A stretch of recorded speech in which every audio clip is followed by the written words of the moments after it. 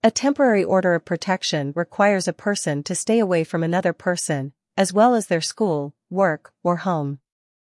There are two primary types of temporary order of protection, known as limited or full orders of protection.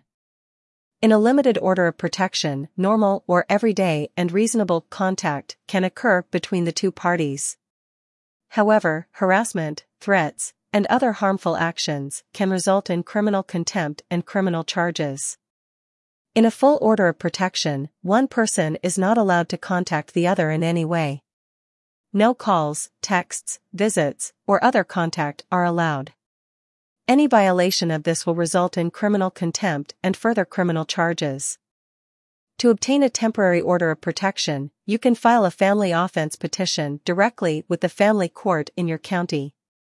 Working with an attorney helps simplify this process.